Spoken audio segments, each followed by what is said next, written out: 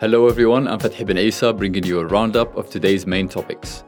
Efforts for a truce in Gaza seem to be making progress after talks in Paris between the US, Israel, Egypt and Qatar reached, quote, an understanding of what a hostage deal might look like, according to White House National Security Advisor Jake Sullivan. The US, Egypt and Qatar have been working to secure a deal between Israel and Hamas that would see the militant group release more than 100 hostages in exchange for an extended pause in fighting. The latest plan is yet to be put to Hamas, which has softened its demands, suggesting that it would settle for a temporary ceasefire as opposed to a permanent one. #HopeMakers is trending. Iraqi pharmacist Tal Al-Khalil was named the 2024 winner of the Arab HopeMakers Award in Dubai on Sunday.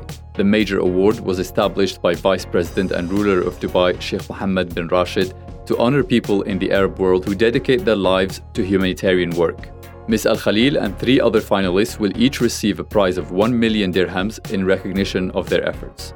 Cristiano Ronaldo is in the midst of controversy again in the Saudi Pro League. The Portuguese faced a flurry of criticism after appearing to make an obscene gesture at the end of his team's Al Nassr's win over Al Shabab. There has been no official response, but reports suggested the kingdom's National Football Federation had opened an investigation into the incident. And finally, Liverpool beat Chelsea to win the Carabao Cup, better known as the League Cup, in a victory hailed by their manager Jurgen Klopp as the most special trophy he has ever won.